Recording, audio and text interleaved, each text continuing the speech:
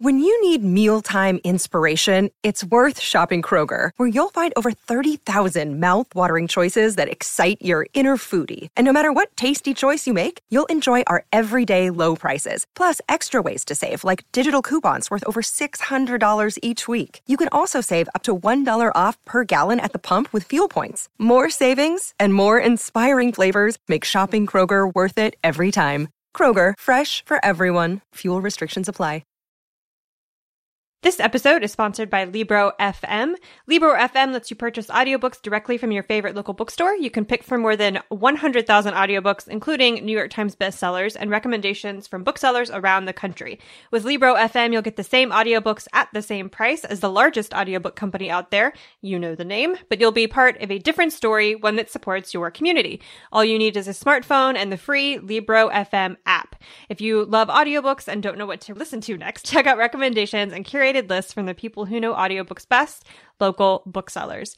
Libro FM is also currently running a summer listening challenge. Each person to finish will get free audiobook credit and the chance to win free audiobooks for a year if you complete the challenge extra credit. Listeners of Get Books can get a 3-month audiobook membership for the price of 1 month. Go to Libro FM, that's Libro.fm, and enter code BR3 and take pride in knowing that you are supporting your local bookstores.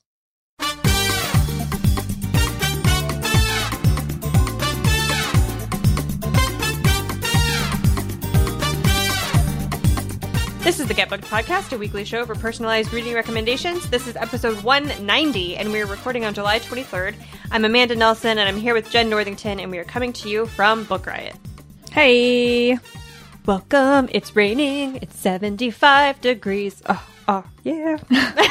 Finally, the heat has broken. Although it's supposed to get up into the high 80s again the rest of this week here anyway, so... I have recently purchased an Apple Watch, and it does that thing where it like buzzes on your wrist to tell you to like get up and move and go do things. And I'm just, no. It's been 150 trillion degrees. I'm not doing anything. Shut up, Apple Watch, which I call it the Dark Lord because it knows everything about me. But no, I'm not doing it. Go away. That's my story. All right, let's just get right into it. So how the show works, as I mentioned, this is a show for personalized reading recommendations. So if you need a reading recommendation for yourself, your book club, for a gift or whatever, you can send those to us. You can email them to us at getbooked@bookriot.com, or you can drop them in the form in the show notes on the site. If your request is time sensitive, please note that in the subject line of the email. If you use the form, just put it in big bold letters in the first line so that we can get to it on time. We might email you back if we've already answered your question on the show, or if we are not going to get to it in time and it is time sensitive. Okay. We do have one bit of feedback from Elizabeth, who has a recommendation for the audiobook, the person who is requesting audiobooks for family car rides. She says, I think they'd like Brandon Sanderson's Starsight. She read it on paper, not on audio, but the heroine's a young girl on a planet that's not Earth, who's raised on tales of great warriors and epics, etc., and dreams of being a starship pilot. Her dad was a pilot who turned traitor on humans when she was a baby, disgraced her family forever. Sanderson's a great writer. And the son will like it because it's an adventure story. All right. Thank you so much for your feedback. So I'm going to read the first question. I'm going to tell you about our first sponsor, and then I'm going to go get a cup of coffee and never speak again. Okay. Our first question is from Chase, who says, I'm about to start my PhD in August and would really like to make reading a bigger part of my life so I can have an escape from the stress of school over the next 5 years. Up until now, I've been mainly reading nonfiction books in areas I'm interested in, but since I read a lot of scientific papers for class, I would like to break this up by getting more into fiction. My problem, however, is that I have a hard time getting into fiction, and a lot of times I either end up reading it like it's homework or I just don't finish it. There are a few fiction books that I do enjoy, such as The Hitchhiker's Guide to the Galaxy, The Count of Monte Cristo, 112363, and Ready Player One. I would really appreciate any recommendations, and I look forward to listening to your shows. Okay, so before we get started on recommendations for Chase, we're going to talk about our first sponsor, which I guess is technically our second sponsor because we had a pre-roll, but whatever. And that is Project Duchess by Sabrina Jeffries. Of course, all romance readers, you all know who Sabrina Jeffries is. She's a super, super well-known historical romance author, and this is her new series. Project Duchess launches the Duke Dynasty Quartet, a new Regency series featuring the Dukes. It doesn't have ducks in it. I mean, it might have ducks in it. You never know. Wow. Dukes and Duchesses, not Ducks and Duchesses, though I would probably also read that. That romance novel our readers cannot get enough of. So this is a My Fair Lady, like a Regency My Fair Lady, which I'm very into. The hero pledges to help introduce the heroine to society. The tagline is because duchesses are made, not born, which is not technically all the time correct, but whatever, I'm here for it.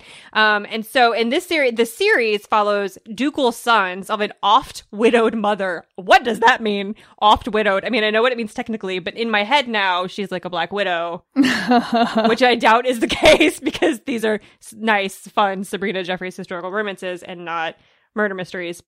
But I want that novel too. The ducal sons of an oft-widowed mother who blaze through society in their quest to find out the truth about their individual fathers, and in the process find that love might conquer all. So I really love historical romances about siblings, like the Bridgertons, that whole thing. I'm like super into it. So Sabrina Jeffries is now giving us that. So go check that out. That's Project Duchess by Sabrina Jeffries. Thank you for sponsoring the show. All right. What do you have for Chase, Jen? Yes. Okay. So this is a really interesting list of favorites, like Hitchhikers, Count of Monte Cristo, 11/23/63, and Ready Player One. That's interesting. I picked The Psychology of Time Travel by Kate Mascarenhas because I think it has a bunch of different elements from various of those books all in one book, so it might work for you. This book does get trigger warnings for eating disorders, self-harm, and suicidal ideation. It is about a group of female scientists who, in this alternate version of our world, in the 1960s, late 1960s, build the world's first time machine. And as they're about to launch it, one of them, possibly because of her time traveling, has like a nervous breakdown and ends up in an institution. And the rest of the team, basically one person, hijacks it and says, like, we can't have time travel associated with her mental breakdown because it will kill our public image. So she has to, like, not be acknowledged as part of the team. We're basically going to erase her from our project. So that's what they do. And time travel, they go on to become heads of, like, this time travel agency in the UK. And, like, it almost becomes its own government. They're not governed by regular laws because how do you apply laws to time travelers? Like, it's very complicated. And the book moves around in time. It's not a linear narrative. So you're constantly meeting these characters at different points in their lives and other people's lives. It's really interesting. And one of the main characters is the granddaughter of the woman who had the breakdown right as time travel was being launched. And she starts to discover this story. And also there's a murder and lots of things are happening. And it's really hard to sum up this book because it moves around so much. But it is this alternate history time travel thing, which, 11/22/63. Hey, there is a big revenge subplot, so that's a little Count of Monte Cristo. And it's just a really interesting take on a sci-fi premise. Like, they were pitching it, if I recall correctly, as Hidden Figures meets time travel, and that's not really inaccurate. It's a really interesting and cool murder mystery / science fiction story, and I think it's really enjoyable. So, and it probably, it has science-y bits in it, but it's definitely not going to be like your science papers. So again, that's The Psychology of Time Travel by Kate Mascarenhas. Okay, I picked The Lies of Locke Lamora by Scott Lynch. It seems like the books that you've named are either heists or adventures that are kind of heisty. Even The Count of Monte Cristo. It's a prison break story. So I wanted to go with something kind of fast-paced and adventure-y with maybe some fantasy elements. This is a lot of fantasy elements. It's not a maybe. So this takes place on the island city of Comore, which is based on like 15th century Venice, on another planet. So Venice in space, historical Venice in space. And the main character, Locke Lamora, is an orphan in this city, which is, very cutthroat. And he becomes an almost like Dickensian character as a child. He becomes a thief and a pickpocket, to survive, and eventually comes under the care of a con artist who is posing as a priest in the city. It turns out he actually is a priest to a god of thieves, but that comes later. And he is raised in what the Brotherhood calls themselves the gentleman bastards. And he's raised among these group of other children who are also being raised with skills to be master thieves. And he becomes, as an adult, this like very infamous, super well-known thief who mostly in a very Robin Hood-y kind of way targets the annoying rich people of the city. And they have, you know, like all of these things that make heisty thief novels and movies great. Like they've got a really interesting code of honor. They're, you know, hearts of gold. They only go after people who you want to kind of see robbed anyway. Like all of that stuff is really great. Also, there are gladiatorial games in this book that feature sharks. Like you have to fight somebody while standing on a platform in the water surrounded by man-eating flying sharks. I mention that every single time I talk about this book because I love it so deeply. I cannot tell you. Also, Shark Week starts in 5 days for anyone who is into sharks. And so Locke Lamora draws the attention of one of the underworld's like really big leaders, mob bosses kind of a thing, and gets involved in this citywide conspiracy that reaches all the way up through the levels of like the city's government. And all of him and his friends all get wrapped up in this like heist that is it's a heist that is also about like, it's a defensive heist. Like they're going to, you know, out on this big adventure of stealing a bunch of stuff from rich people while at the same time trying to defend themselves from this conspiracy that they've gotten wrapped up in. So if you like Ocean's 11 adventure kind of stuff like that, then, you know, like a band of merry thieves gets together and gets in a lot of trouble and then have to like use their wits to get out of it, plus sharks, then this is definitely something you should pick up. I just finished the second one, which is just the most bromancy bromance that ever bromanced. Like, I love it so much. This is such a great series. It's so much fun. So that's The Lies of Locke Lamora by Scott Lynch. Very nice. All right. Our next question is from Alex, who says, I'm heading away to Europe for a few weeks, traveling with my boyfriend between cities he'll be working in, and as well as the 40-hour travel time there and back from where I live in New Zealand. Wow. We will be spending a lot of time on trains. I'll be exploring on my own. I'm hoping to fill a lot of this time with reading, and I'm keen to get some suggestions set in the areas we will be in, various cities in Belgium, the Netherlands, and Germany, or stories about trains. I'd love something with good female characters and focus on relationships or maybe a little bit of mystery. I also love narrative nonfiction. At the moment, I'm a little burnt out on historical fiction, thrillers, and books with dark subject matter, so I'd rather steer clear of those, and nothing over 400 pages or so, please, for the sake of my baggage allowance. Oh, fun. That is a lot of travel. Okay. You said you were on board for narrative nonfiction, so I picked a sort of fun comedic memoir about travel for you. It's called Everything is Going to Be Great. The subtitle is An Underfunded and Overexposed European Grand Tour, and it is by Rachel Schuchert, who is very funny. I read this book when it came out in like 2010, so it's been a minute. I don't remember the exact specifics, but I remember being very entertained, and it is one of those like 20-something girl on a European trip, like not really adulting very well.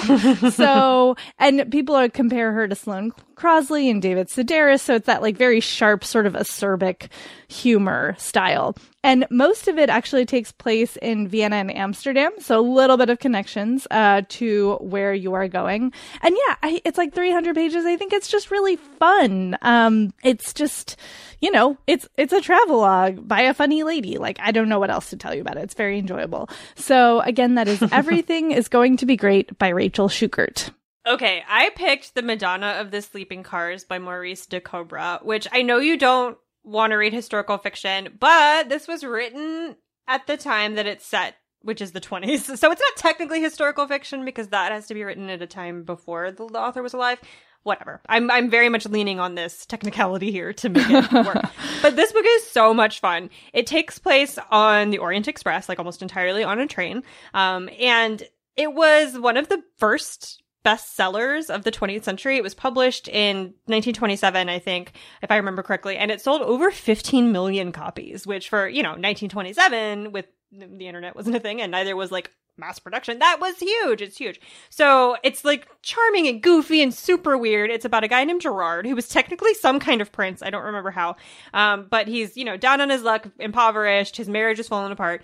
And so he moves to London and becomes the personal assistant to Lady Diana Wyndham, who is this very glamorous member of the peerage in Britain. And they get on this train and he finds himself wrapped up in this just bananas scheme that Lady Diana has concocted to save herself from her own impending financial doom because of some bad investments without having to get married. Like, she does not want to get married. She also does not want to suddenly find herself poor because she's accustomed to a certain lifestyle. So she takes this poor man, her assistant, on a train to the Orient Express to go to Russia. She's decided she's going to rescue her rights to a Russian oil field.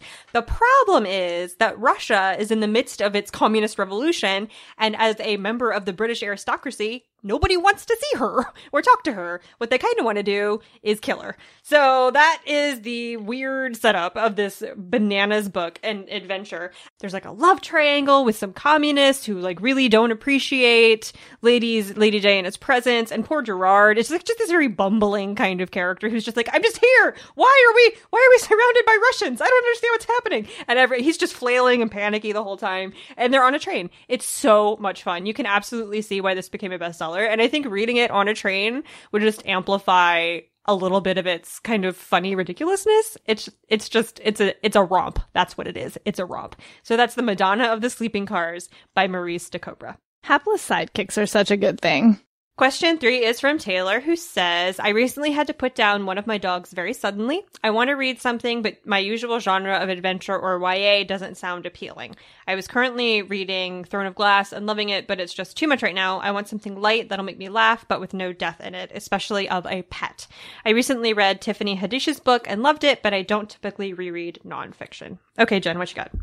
I have one of my comfort books for you. It is a middle grade fantasy novel called Dealing with Dragons by Patricia Reed. It's the first in the Enchanted Forest Chronicles, and it's just lovely and fun. It's about a princess named Cimarine who does not particularly care for the things she has to do as a princess, dealing with matters of state and, you know, looking nice and not getting muddy are all things she is not interested in. She talks the fencing master into giving her fencing lessons, and she talks the cook into giving her cooking lessons, and, you know, all of these unprincessy things. And then a prince comes a-callin', and so she arranges to get herself kidnapped by a dragon because she has no interest in the prince, and like basically becomes the assistant librarian to a dragon and has adventures, and it's so much fun. It is so distracting. It's so immersive. Like, you can just crawl inside this book and not come out for a while. And it feels like that might be the thing that you need right now. So, and there's a bunch more, and they're all really enjoyable. There's a cranky witch with a lot of cats. There's just all kinds of fun stuff. And there's like, you know, some drama, like there's a plot to kill one of the dragons and who's going to be the next king, et cetera, et cetera. But it's mostly just sheer joyful fun. So again, that's Dealing with Dragons by Patricia Reed.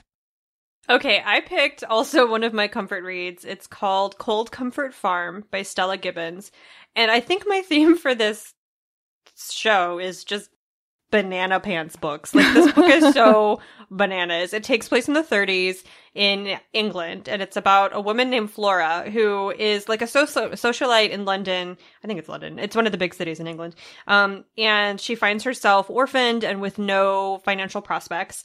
And so she finds herself having to go stay with the Starkadders, who are the owners of Cold Comfort Farm, distant relatives.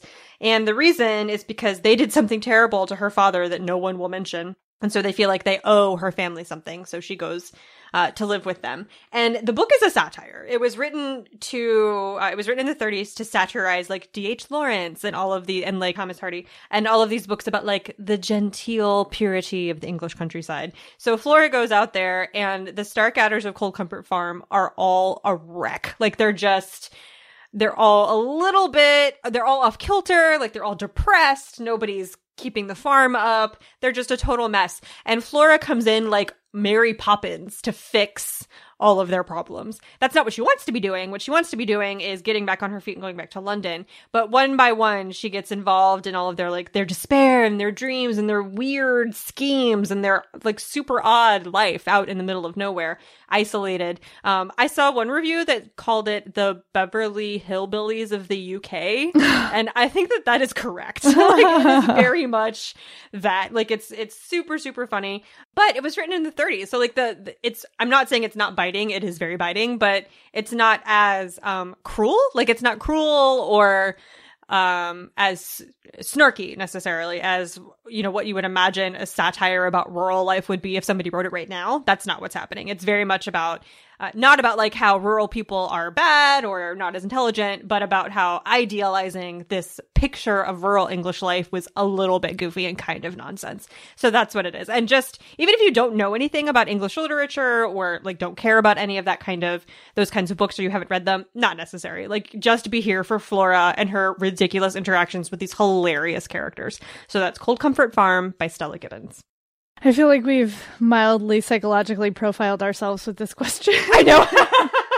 What I want to read when I'm sad is people making fun of somebody else. Right? I want dragons, apparently. Fair.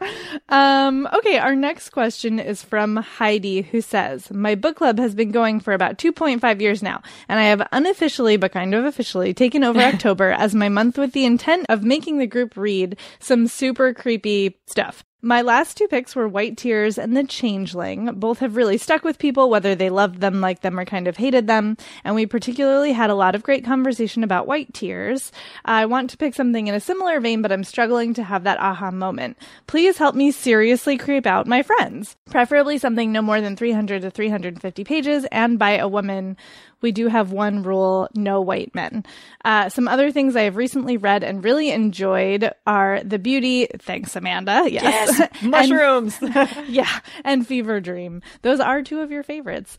Okay, I'm just going to keep talking. I picked, so Daniel Mallory Ortberg is a trans man and is white. So I don't think I think you meant no white cis men, but you didn't say that. So I'm going out on a limb here. But The Merry Spinster, which is his short story collection published under Mallory Ortberg, is so freaking creepy. And it is short. So it's perfect for a book club, is short stories, which I think is always really interesting to talk about in a book club. And one of them, the Velveteen Rabbit one, legit gave me nightmares. It's so gross. And then some of them are much more subtly creepy in like psychological ways. Like one of them is about gaslighting, and it's just so unnerving. And the opening story is one of those sort of triumphant horror stories where you're like, I kind of agree with the killer in this one. And it's a retelling of Little Mermaid. And so, yeah, I really think that this is perfect for you. I also think that what Ortberg is doing here is looking at stories that we're already familiar with in certain ways, or themes that we're already familiar with from like fables or folklore, you know, modern literature or whatever, and then twisting them. And so there is, like, much like White Tears, there is interesting social commentary. Ortberg is just doing it in a very different way from White Tears. But it's getting to some of those same places. And I think this will definitely creep out a bunch of people. So again, that's The Merry Spinster, Tales of Everyday Horror, published under Mallory Ortberg by Daniel Mallory Ortberg. I picked Sawkill Girls by Claire Legrand, which is a YA novel, and it's a bit longer than you specified. I think it's about 450 pages, but it's YA and it goes by pretty fast. It's a quick read. And this book is like it's a feminist YA version of It. Is what it is, but like shorter, and there's no clowns. So if there's anybody in your group with like a clown thing, that's not what's happening. So Sawkill is an island off the coast of, I think it's supposed to be Maine. I don't think it's specified. Off the coast of New England in the US, a really, really small island that has a thriving, you know, community that's been there for hundreds of years. And most of the residents are pretty wealthy. Like there's, you know, rolling horse ranches and everybody has a sailboat and there's regattas and that kind of thing. And into this world of Sawkill comes Marion, who is a new girl. Her mother has been hired to be the house cleaner for one of the wealthier families on the island. And Marion is like awkward. Also, her father has just died. So like her family is really struggling for, you know, in a lot of ways. There's also Zoe, who is the daughter of the island's police chief. And because of that, also because she's Black, also because she's not wealthy, she's kind of a pariah. Like she doesn't have a lot of friends. Her best friend has recently gone missing. And this is where it gets interesting, because you realize as you're reading more about Zoe that this is a thing that happens on Sawkill, on this island, that girls go missing, always have. Oh, and like nobody seems to care. They've been disappearing for decades, like one every couple of years, not so frequently that it's like alarming to outsiders, but frequently enough that like the girls in the island know not to go walking alone at night anywhere for any reason. And of course the neighbors just kind of dismiss it as like, well, it's an island, you know, and it's New England and the weather is rough. They probably just fell off a cliff when they were walking, or they had an accident in the woods and no one's been able to find them or whatever. Like, it's very easy to dismiss. But when Marion gets there, she realizes that like, that's nonsense. You know, like, she's an outsider. She's moved here. It's not okay for like a teenage girl, specifically a teenage girl, to go disappearing every 5 years. Like, what's wrong with you people? And so she starts kind of poking around and looking into it. And Zoe will not let go of her best friend's disappearance, like will not let go of it. And then they form like kind of a group with another girl named Val, who's like the queen bee of the island, and who befriended Zoe's best friend before she died. So Zoe's like very suspicious of her. Anyway, this like misfit group of girls who in any other circumstances would not get along and don't get along for most of the book, because they come from different classes and like social strata in the school, start to figure out what's going on their island. And it is like this deep, you know, centuries old evil in the very much like it, in that kind of way. And you find like some of the characters in the book are not who they seem. There's like a weird cult, like all of that kind of stuff. It's very, very creepy and like super atmospheric. And I will never ride a horse again. Let me just do that. So I mean, I say it's YA. It is, you know, obviously all the characters are teenagers, but it's terrifying. Like, she pulled no horror punches. Like, this is something that I would not have been surprised to find out was written by Stephen King. So yeah, good luck. That's Sawkill Girls by Claire Legrand. Creepy. So creepy.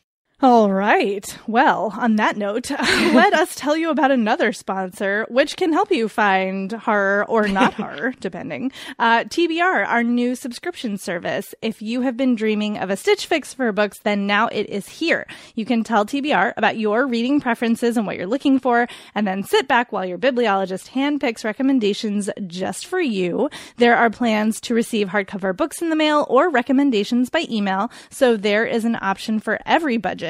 And sign up only takes a few minutes. You answer some questions about what you like to read and what you're looking for, link up your Goodreads profile if you have one, and that's it. You're done. And then subscribers are matched to bibliologists based on their requests. So you can give your bibliologist your feedback, update your requests to stay in line with your reading goals and expanding horizons, and basically have your own personal book concierge. If you do the recommendations only plan, it's $15 a quarter or $49 a year. And then hardcovers are $75 a quarter plus $4.79 shipping. And annual subscribers receive free shipping. And if you are not in the US, recommendations only is available worldwide. So lots of options for everybody. And you can go to tbr.co to check it out. It's my turn to read the question. I don't know why I'm singing it. Okay, Lisa is our question asker, who says, I'm looking for a recommendation for my dad, Myron. That's an awesome name for a dad. Myron, I love it. Okay. He retired a couple of years ago and has rediscovered, aka found more time for, his love of reading. His favorite genres are spy novels, mysteries, and historical fiction. We often chat about the books we are reading, and thanks to discussions we've had about my personal reading habits and goals, he started looking for more books authored by women and with lady protagonists.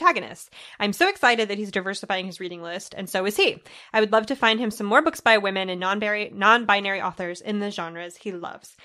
Okay, I'm going to keep going. I picked Bitter Orange by Claire Fuller because it is historical fiction and a mystery, and it was the reason why I picked it up is I'm such a sucker for blurbs. I'm like the only person in the book world who actually reads blurbs and cares about them, but whatever, it's fine. It was blurbed as like a kind of modernish Rebecca, which immediately any comps to Rebecca, I'm like, yes, I'm going to read this. I'm going to probably read it 4 times. Like, so it takes place in the 60s, I think, like the late 60s, 1969. And the main character's name is Frances. And she has been hired to go live in Linton's, which is like this dilapidated, rundown English country manor. She works as a historical, what's the word? Like garden archaeologist almost, or a botanist. A horticulturist? Yes, thank you.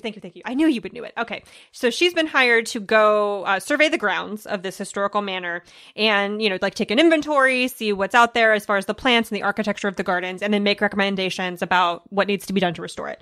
And also staying in this house are Kara and Peter, who are like this beautiful, glamorous couple. Kara doesn't work. Peter is a historian who is doing the same basic thing as Frances, but to the interior of the house. So like all of the antiques and things like that, making an inventory and then making recommendations about restoration. And so since they're all living there at the same time, they start hanging out. They become friends. Frances is very awkward, socially awkward. And the more that you read about the book, the more you realize why. She had a very odd relationship with her mother. Also, her floorboard in her bathroom has a peephole in it that looks directly down into Peter and Kara's bathroom. And so she starts kind of spying on them out of curiosity because she's socially awkward and doesn't realize that it's inappropriate. And you also realize from the first, like the book opens with Frances as an elderly woman in some kind of institution where she cannot leave. And you can't tell if it's like a hospital or a prison or maybe both. And so you know something like serious happens with the three of them. You're not quite sure what. And then that's where you start. And then she goes back, she starts having these flashbacks about how she met this couple. And then as time goes on, the summer, it gets hotter and hotter. And as it does often in English literature, hot summers equal people doing banana stuff. And so she gets wrapped up in the lives of these two people. And of course, Kara and Peter are like nothing like what they present themselves to be. And that the more entangled Frances gets in their lives, the more like right and wrong becomes really confusing, and what's true and what's not becomes really confusing. And then a big thing happens that I'm not going to spoil.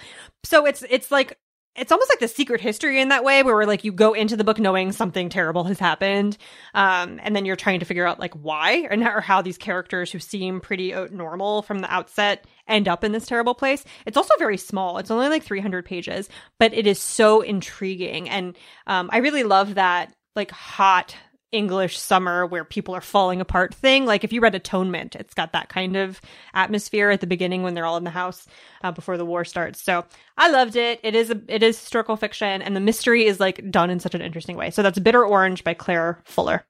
I'm going to have to add that to my list. I thought it was time to bring back Bluebird, Bluebird by Attica Locke, in part because the sequel is out in September. So if he likes this one, will not have to wait particularly long for the second one. And it does end on a little bit of a personal cliffhanger for the main character. So this is a mystery, and it is written by Attica Locke, like I said, who is a TV show writer as well and has written for Empire, which is amazing. And this is about an East Texas Ranger who is Black named Darren Matthews, who is sort of in a bit of a bind. He got involved with a friend's life, and then somebody turned up dead. And that friend is now on trial, and he's been suspended, and also his marriage is falling apart. It's like a very classic prickly hero with a drinking problem and a heart of gold kind of situation, like very classic. And so he is in this sort of situation where he is drinking too much. He's not living with his wife anymore. His career is on the rocks. And then he gets sent to Lark, Texas, a very small town, by a friend in the FBI because 2 murders have happened, and they may or may not be connected, but a Black lawyer from Chicago and a local white woman turn up dead within a couple days of each other. And it's Texas, and it's a very small town, so it is a very sort of segregated area. The Black community and the white community do not so much cooperate sometimes, let's put it that way. That's a nice way to put it. I'm putting it very gently. There's a lot of racism in this book, including like use of slurs and, racial violence. So it gets dark.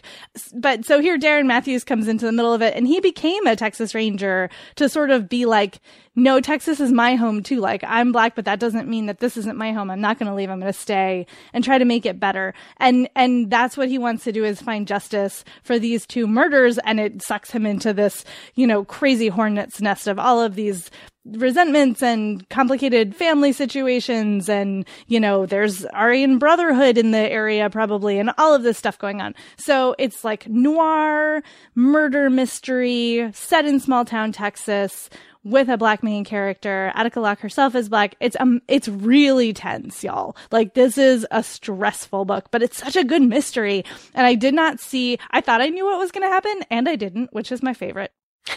And like I said, the sequel comes out soon. So when I got to the end, I was like, like I can't believe I have to wait on this. Like the murder is solved, but then there's a next thing that happens. So again, that is Bluebird by Attica Locke.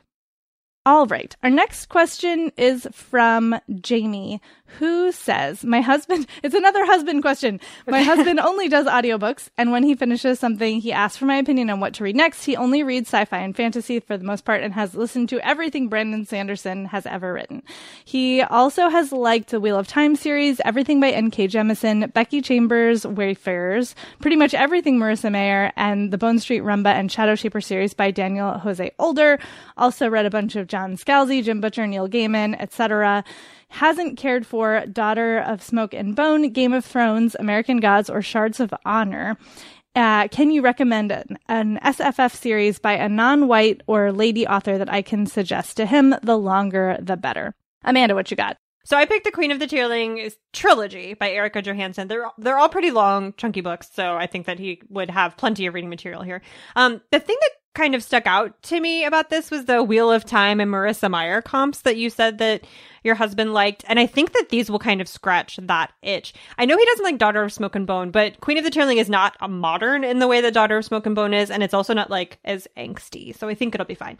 It's also not YA. Like this book is described as YA by a lot of people because when it opens, the princess who becomes the queen is like 19 or 20, I think. But that's incorrect. It's not young adult.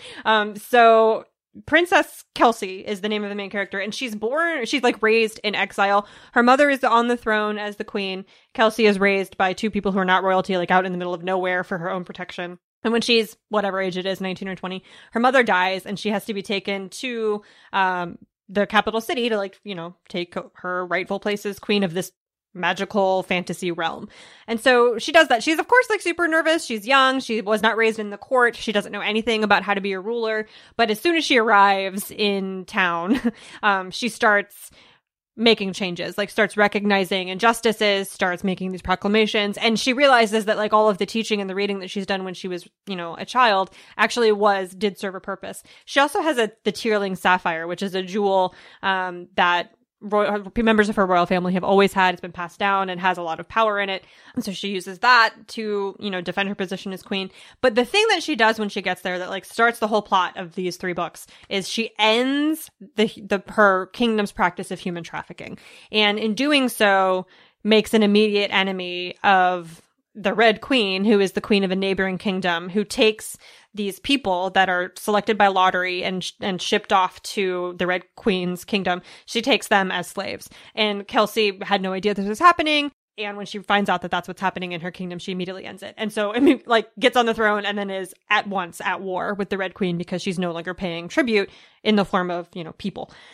And then, let me tell you, these books get bonkers. Like, you think that you're in a Game of Thrones kind of, high fantasy, court intrigue, lots of drama and sword fights and all this kind of stuff. And that is true. But then there's also, time travel. And somehow you're back in, 2003. And, what's going on? I know. And they bounce back and forth. So there's time travel. There's, a lot of socioeconomic commentary. They're a little bit Marxist, I'm not going to lie, which I loved. The ending of the trilogy, which I will not spoil, but I'm just going to say, I did not see coming from 1,000 freaking miles.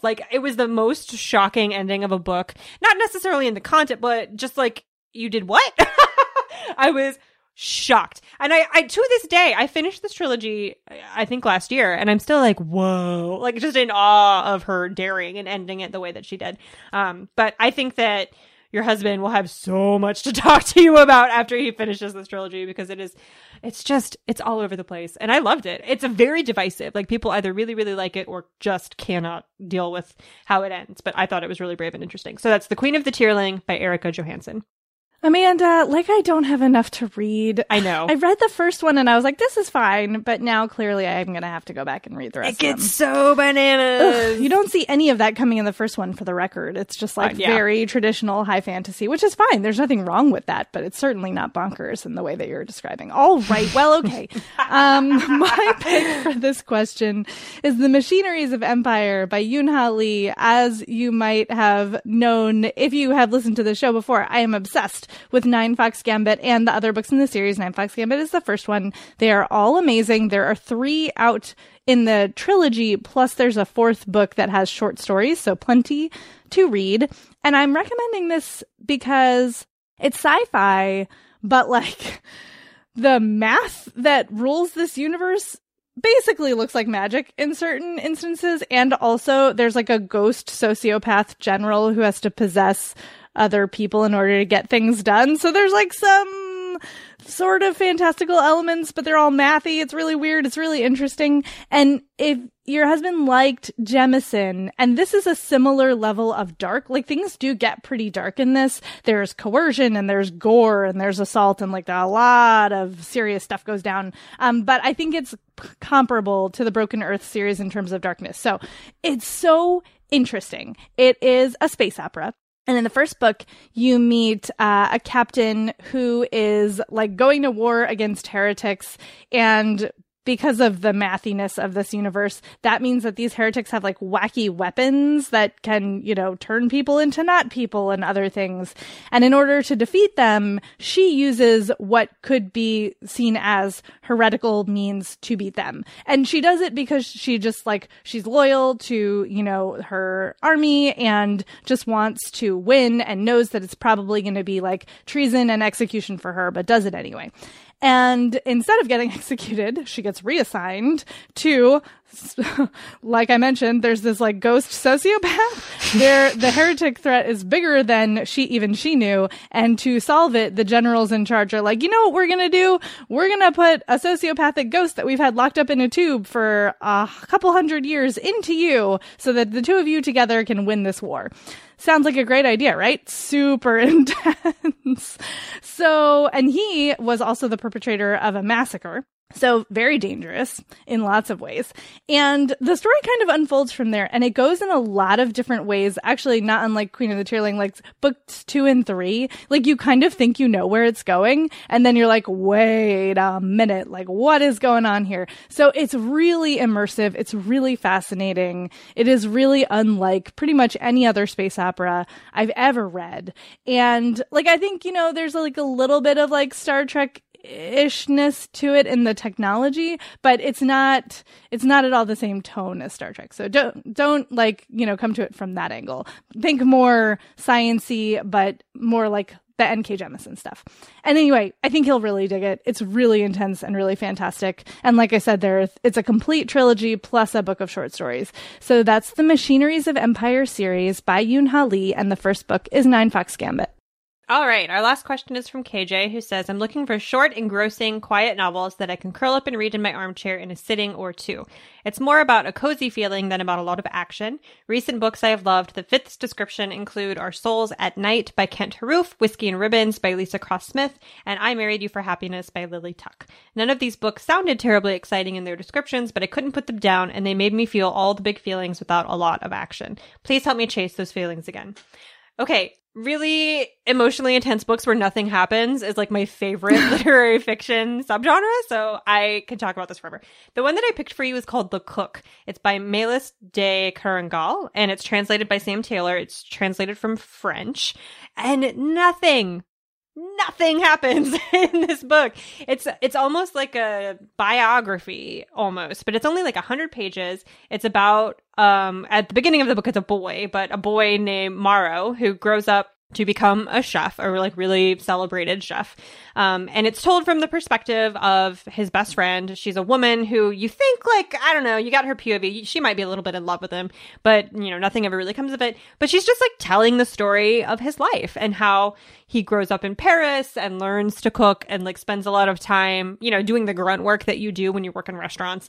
And then he opens his own restaurant and works 15-hour days, 7 days a week for several years, makes a name for himself, and then decides that like he's tired of that grind and starts traveling to different cities in the world to like explore this thing that he loves to do, which is just make food. And that's it. Like it's just about this guy in France who likes to make spaghetti and told from the perspective of his friend. But it's so spare and quiet, and like he is you're looking at this character from the perspective of someone who loves him, even if not in a romantic way.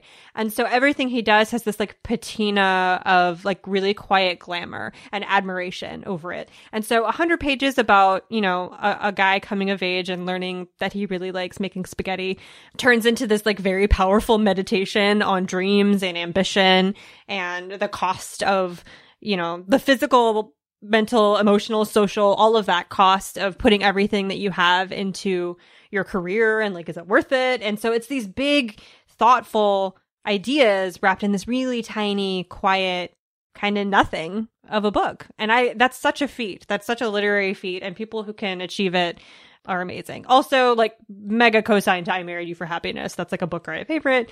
So you loved it, and I'm going to recommend it to all the listeners out there if you've not read it already. So that's The Cook by Melis de Kerangal, translated by Sam Taylor.